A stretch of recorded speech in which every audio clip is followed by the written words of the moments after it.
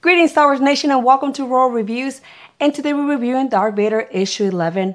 Now, this comes with some spoilers, so you have been warned.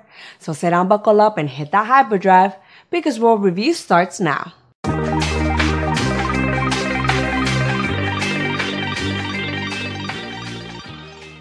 Alright, boys and girls, my name is Ro, and we find ourselves with Darth Vader and one of the Inquisitors named Nine Sisters, and they're there to investigate a Jedi sighting that has been reported in one of the colony regions called Caberia. Now, the Ninth Sister or the Inquisitor doesn't believe that the allegations of a Jedi are actually true, but Darth Vader is there to make sure that there's no Jedi. And in seeing their conversation back and forth with one another, we find out that Darth Vader took out the eye of the Ninth Sister when he was trying to teach her or discipline her back in Coruscant.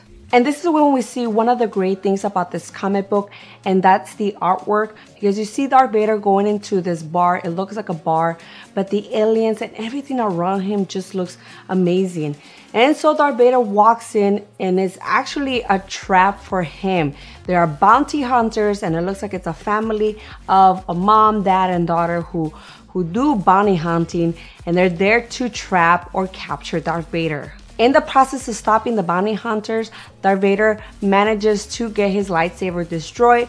He does retrieve the kyber crystal that's inside, but the Ninth Sister ignores his plea for help because she thinks that, hey, he can manage on his own.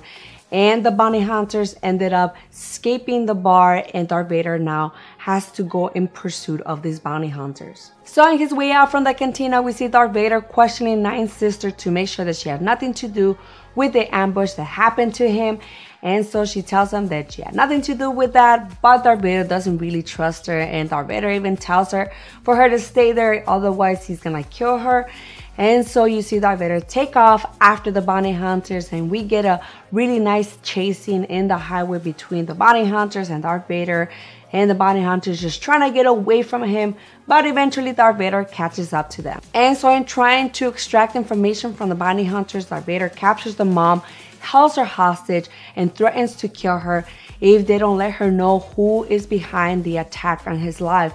But the bounty hunters tell him that it was a contract job, and the daughter can possibly hack into the system to find out who was responsible for this.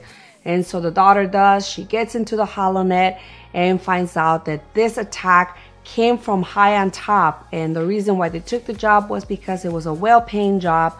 And so Darth Vader leaves the family alone in trying to figure out who is the one responsible in wanted to take his life. The comic book did hint out that it was possibly Palpatine.